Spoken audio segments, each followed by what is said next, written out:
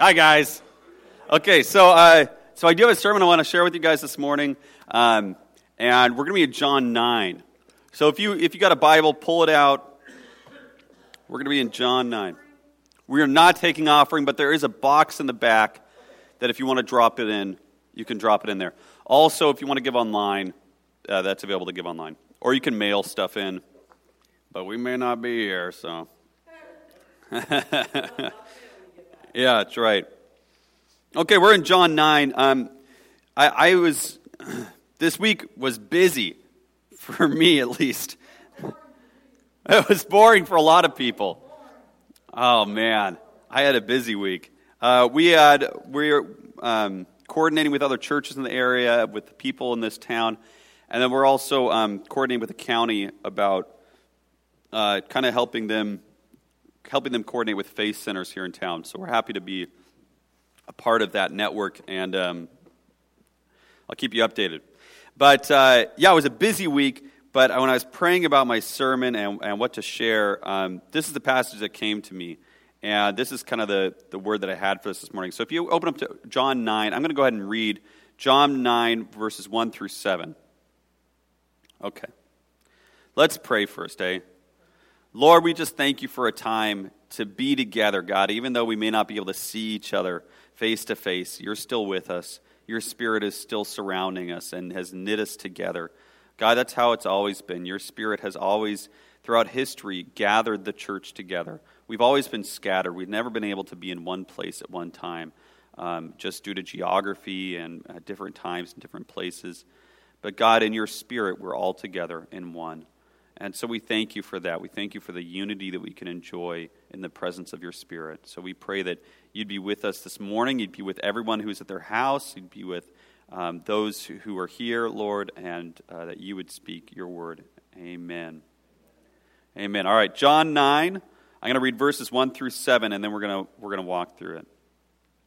This is what it says. It says, as he went along, he is Jesus. Right? As he went along, he saw a man blind from birth. His disciples asked him, Rabbi, who sinned, this man or his parents, that he was born blind? Neither this man nor his parents sinned, said Jesus, but this happened so that the work of God might be displayed in his life. So long as it is day, we must do the work of him who sent me. Night is coming when no one can work. While I am in the world, I am the light of the world. Having said this, he spit on the ground, made some mud with the saliva, and put it on the man's eyes. Go, he told him, wash in the pool of Siloam. That means sent. So the man went and washed, and he came home seeing. Rabbi, who sinned, this man or his parents, that he was born blind, is what the disciples want to know. It's interesting that when we encounter suffering in the world, we first go to the blame game, right? The blame game becomes the primary. Whose fault is this? And I think, maybe in one sense it's because we, on some level, believe that if we could destroy the person who was at fault, that maybe suffering would stop. If we could find out who it was that caused this blindness to happen in this man, maybe we could go after that person and, do something to them or have them do something and they could reverse the blindness. Maybe it's just that we want to be able to blame somebody so that we can make somebody else suffer for the suffering that we see in the world. Maybe there's just something in our nature about that. For whatever reason, the disciples are looking for somebody to blame. Who was it that sinned? And we look for people to blame too. This is not the first pandemic that has hit the world. And every pandemic that comes, we play the blame game. In the Middle Ages, when the bubonic plague came through and wiped out so many people in Europe, Jews were blamed for the pandemic. In 1892, and when the cholera pandemic swept over the world, European Jews were blamed, and it led to anti-Semitism rising in the late 19th and early 20th centuries. In the 1918 influenza pandemic, here in the United States, African-American communities were targeted and blamed for being unhygienic. In 2009, when the swine flu came through, it was Mexican-American communities that were targeted for being unhygienic or somehow spreading disease. And now today, The ADL, the Anti-Defamation League, and other human rights organizations has noticed an uptick in the ferocity and frequency of hate crimes against Asian Americans, and specifically Chinese Americans, because of this recent pandemic. We want to blame someone. We would love to have somebody to blame, somebody who we could point the finger at, to take responsibility for suffering, so that maybe on some level we could cause them pain and therefore work out the pain that we're feeling as well. As Jesus replies, he tells them, neither this man nor his parents have sinned. Which is an interesting thing to say, because obviously this man had sinned, right? He had sinned in the past, and his parents had sinned, right? So when Jesus says, neither this man nor his parents have sinned, what he doesn't mean to say is that they've never sinned. What he means to say is that the suffering that you're seeing right now, the suffering that's on display, is not as a result of anyone's sin. No one's sin has contributed, has created this suffering. Instead, Jesus says, this happens so that the work of God might be displayed in his life. I want to take us back to Genesis 2.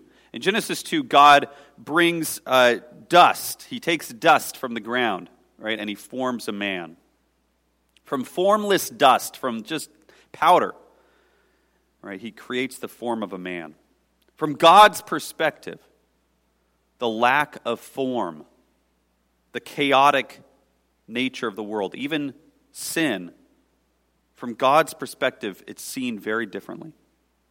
What we perceive to be formless dust, God sees as a canvas to create humanity.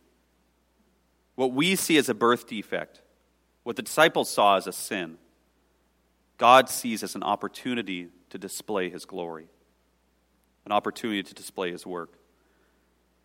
The chaotic, formless, defective nature of your life, of my life, may seem to me to be an example of sin, but God sees it as an opportunity, as a blank canvas, to bring about redemption and new life. Woo. YouTube is sinking down. Some of you might be familiar with Tupac Shakur. If you're not familiar, raise your hand if you're familiar. Felix, you know Tupac. Thank you, brother. Anybody else in this room listen to Tupac? You listen to Tupac, Sylvia? Dang. You got kids, okay. You guys listen to Tupac, John? No? Rhodey's like, who are you talking about? Okay. You know who I'm talking about. All right. Check out some Tupac Shakur this week, but do it, it's parental advisory, right? So, don't listen to it in front of your grandkids. But, and I don't endorse all of what he's saying, so, I don't want you to get that. But I think Tupac Shakur was a prophet for his time. The way that he was able to say things, the things that he was getting at were incredible. He's an incredible poet, incredible lyricist, and I like his stuff, to be honest with you. And he was shot, he was killed just when he was very young. I think he was 26 or something like that, right? 26 years old when he was killed. And really put out some really amazing things in that time period. But in the late 80s and early 90s, he wrote a book of poetry called The Rose That Grew from Concrete. And I want to share with you the poem that he wrote. This is a guy, by the way, who he grew up inner city Los Angeles, very much involved in gang life, and his mother was addicted to crack. And didn't grow up with a father, and like all of the things that you would say that this guy is going to go down a particular path, of destruction. He had that, and yet he was able in that experience to write such poignant and beautiful lyrics and poetry. This is what he wrote. He said, "Did you hear about the rose that grew from the crack in the concrete? Proving nature's laws wrong, it learned to walk without having feet. Funny it seems, but by keeping its dreams, it learned to breathe fresh air. Long live the rose that grew from concrete when no one else ever cared." The question should not be, why does God allow these things to happen? Why does God allow the concrete to exist? Why does God allow disease? Why does God allow these sufferings? What God is interested in is seeing the roses that grow out of concrete. Seeing how a formless dust can be transformed into a man. Seeing how a blindness can be transformed into a display of his glory. God is looking at the formless dust, and he's imagining the human inside of it. He watches over the roses that grow from concrete jungles. And so the question is, will concrete stop us? Will we allow this to stop us? Will the dust remain formless, or will God's work be put on display? As long as it is day, says Jesus to his disciples, as long as it is day, we must do the work of him who sent me. Night is coming when no one can work. While I am in the world, I am the light of the world. What is Jesus doing among us today? That's what I want to know. That's what I want to find out. As a pastor, as a believer, as a person, I want to know, what is Jesus doing among us today? What's happening now? People look at this, we're starting to freak out, the empty shelves at Safeway and empty monuments and what's going to happen, and we're all stuck inside.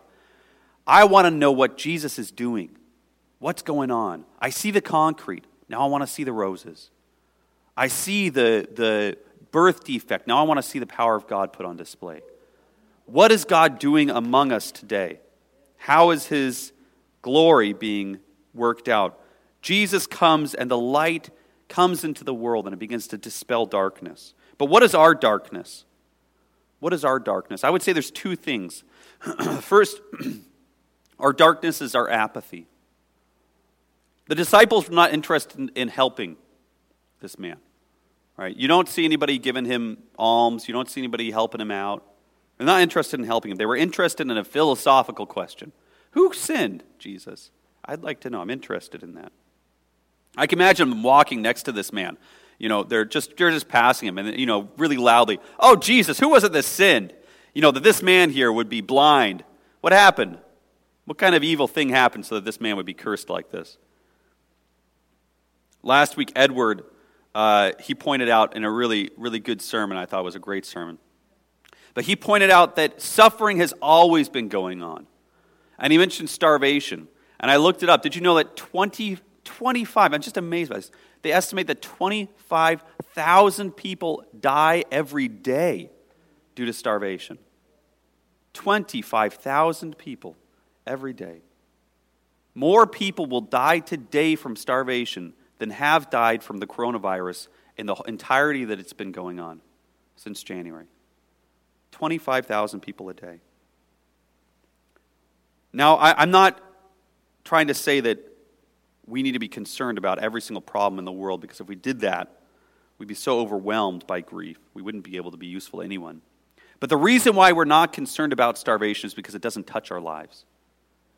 It doesn't touch us.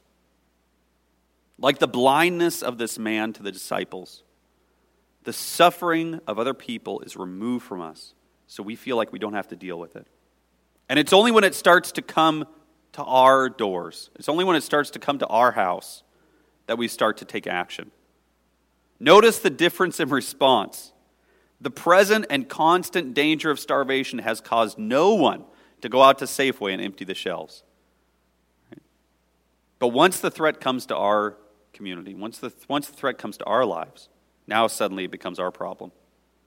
As long as it was that man and not the disciples, right, who were blind, then they could attend to that suffering at arm's length. But now the light has come into the world, and it dispels the darkness of apathy. So the second thing that light does is it brings illumination to our minds. People today are losing their minds because of anxiety and worry. This is what Isaiah 26 says. Isaiah 26 says, "You will keep in perfect peace those whose minds are steadfast because they trust in you. Trust in the Lord, for the Lord himself, is the rock eternal." If you want to have peace in times of trouble, trust in the Lord. Because the Lord himself is the rock eternal. He is immovable during this crisis. Pandemics come and pandemics go, but the Lord maintains himself forever. He doesn't move, he doesn't reduce his power in one iota based on what our circumstances are. But he's watching over us. He's watching us. He's asking, how are we going to react? He's looking at the disciples, saying, how are you going to react to this situation? So long as there's light in the world, we're called to do the work of the one who brings light. So how are we going to react? Are we going to react with blame? Are we going to react with anxiety? Are we going to react with hatred towards other people? The other day I was sitting, and it's good to have maybe one reliable news source, so you don't feel like you have to jump around to everybody. Pick a news source and stick with it, and as long as it's reliable, right? Everybody's biased, but as long as it's reliable. So I like the BBC. I like BBC News, because we lived in England for a year, and so they have that kind of British perspective, and I like that. So I read BBC News, and I was sitting there the other day at the table, and I was on my phone. I was reading BBC News on my app, and just kind of sitting there looking at it. And Abigail, my little girl, came up to me, and she just, without a word, she takes my phone out of my hands, puts it on the table, and she takes my hands, and she says, "Come with me." And so I got up and went to the other room, and we played together. She wanted to play with me.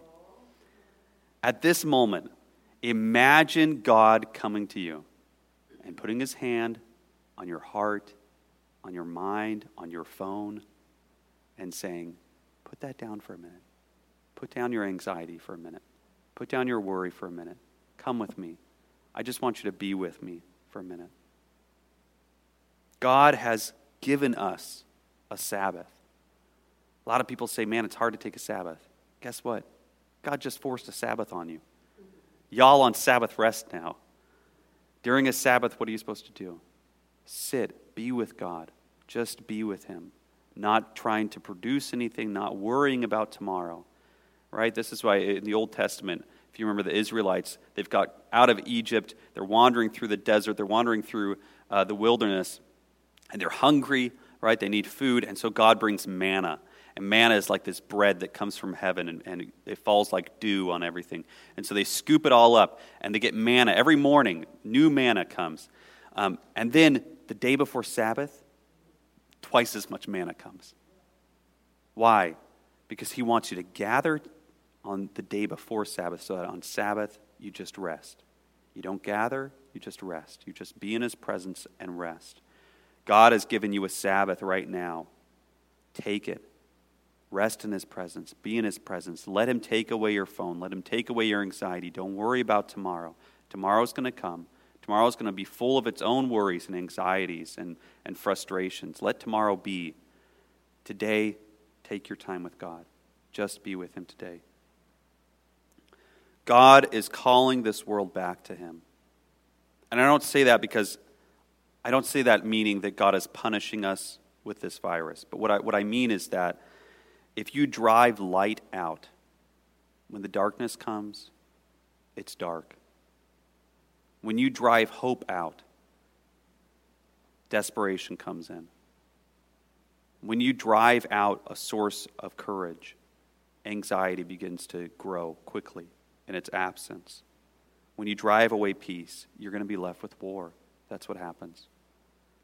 And so the question I think that God is also asking us, and asking us today, is have you driven light out of your life? Have we driven light out of our world? Have we driven it out of our communities? Have we driven Jesus out of our lives so much, and then now, when the storm hits, we have nothing to go back to anymore? Our source of hope has left, and what are we left with? Nothing, really. So I want to encourage you, take this time. I want to challenge you this week. Take this time. And even if that means, this is what I'm going to do, because I love news. I'm a news junkie when it comes to all this stuff. I like to be well informed, is what I should say. But this week I'm going to do this, and I want to challenge you guys and everyone here too. One day this week, read nothing about this virus. Don't look at any news channels. Don't look at the television. Don't go on Facebook and look up what's going on. You know what? The virus is going to be here. It's going to be here a week from today. It's not going anywhere. Don't worry. It'll still be here, all right? So you cannot look at the news for one day. So one day this week, take yourself off, unplug, and spend that day with God. Use this as an opportunity to have a Sabbath rest with the Lord. So that's what I'm going to do. I challenge you, do that too. Spend the day cleaning. You're going to be home, might as well clean, all right? Spend the day, listen to the worship music, right? Read some of your scripture. We got a devotion. We got a daily devotional going on every day at 10 o'clock, Mondays, Tuesdays, Thursdays, Fridays. I'm still going to do that, even if I have to do it from my house. We'll still do that. And we have a Wednesday night Bible study at 6:30 p.m. So tune into those things. Find some encouraging things to watch or listen to, but no information about this virus for a whole day. See if you can do it. Spend time with God this week. Okay, let's move on. So having said this, so now he's talked to his disciples, he's talked to them about light, he's talking about the work that he's going to do. And now it says, having said this, he spit on the ground, and he made mud with his saliva, and he put it on the man's eyes. And he said, "Go, wash in the pool of Siloam." And so the man went, and he washed, and he came back seeing. I heard this story about this actor. I couldn't remember the actor's name. I thought I knew it, but I looked it up and it wasn't him. But it was a story about this actor who had played Jesus. He was not a Christian, but he played Jesus in a short film. And it was one of the passages that they were, one of the stories that they were doing was this story. And the actor was saying in an interview later that when it came to the part where he was supposed to spit and put his saliva in somebody's eyes, he said, "I couldn't do it."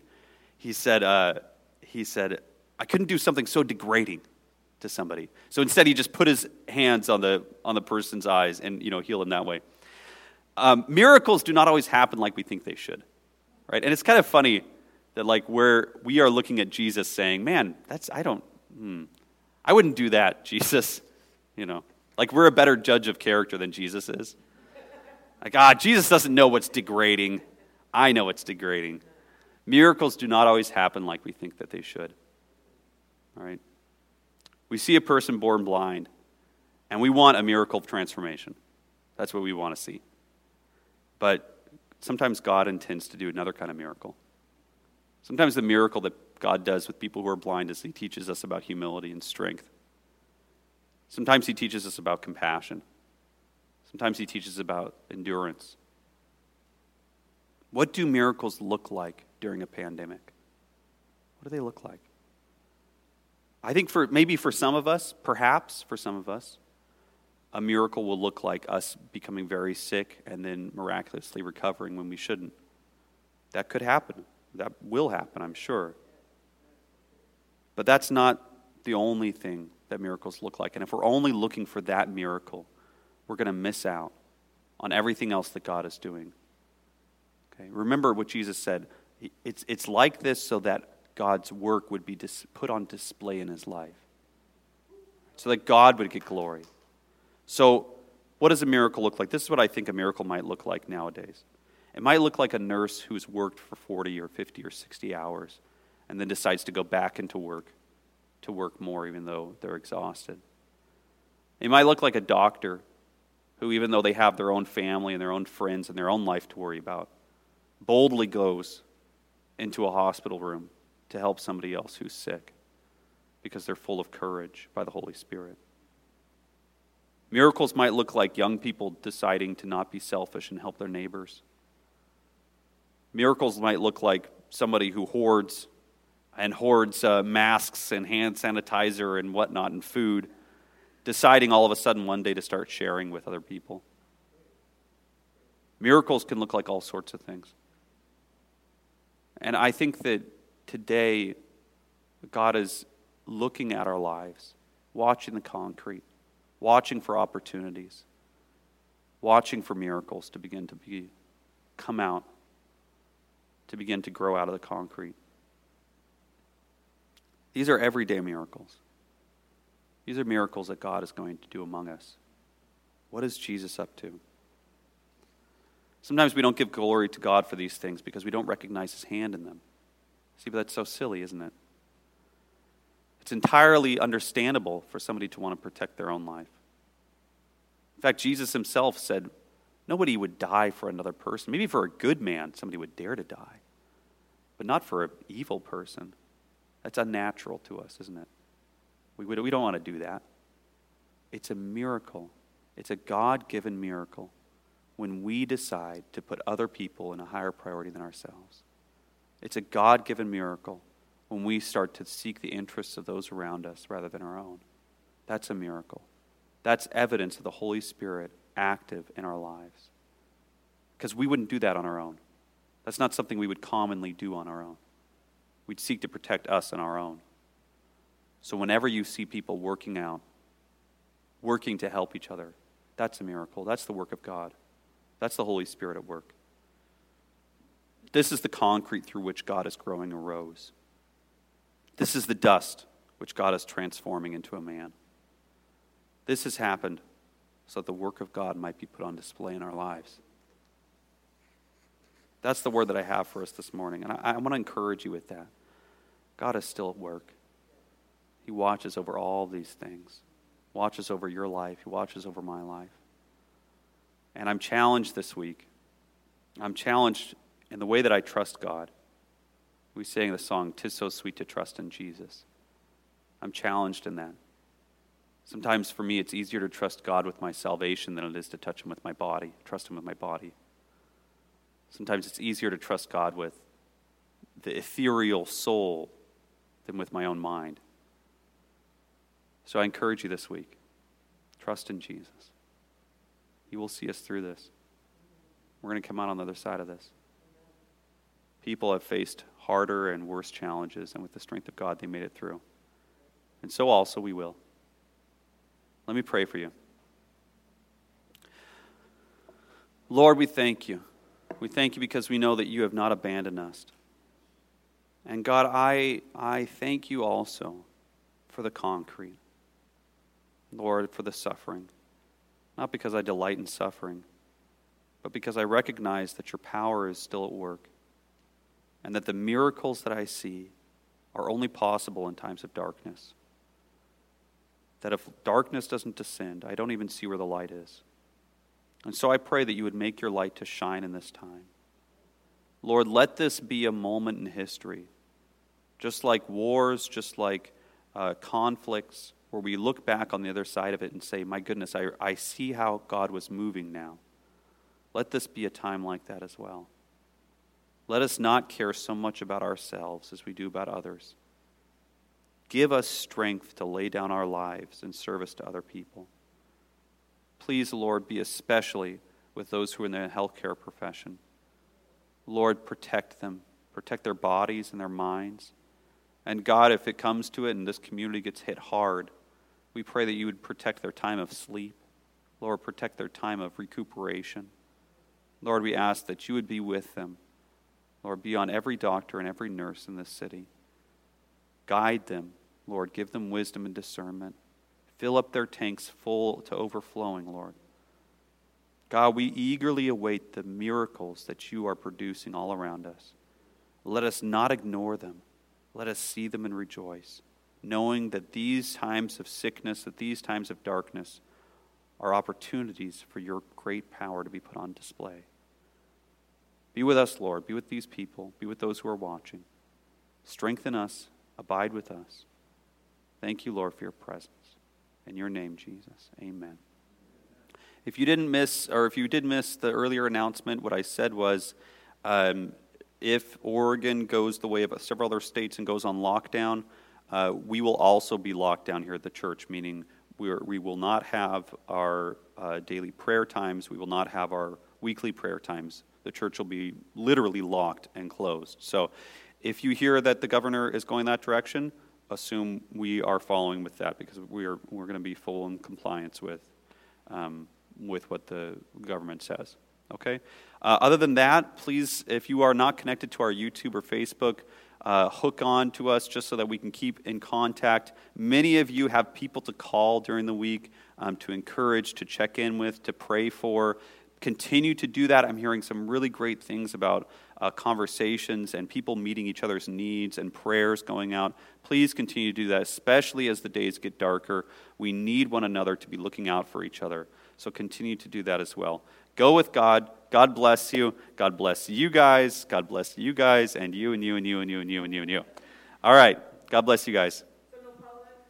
No potluck next week. Instead, share a meal with somebody that you live with. Yeah. But we will probably, next week, we will probably talk about missions.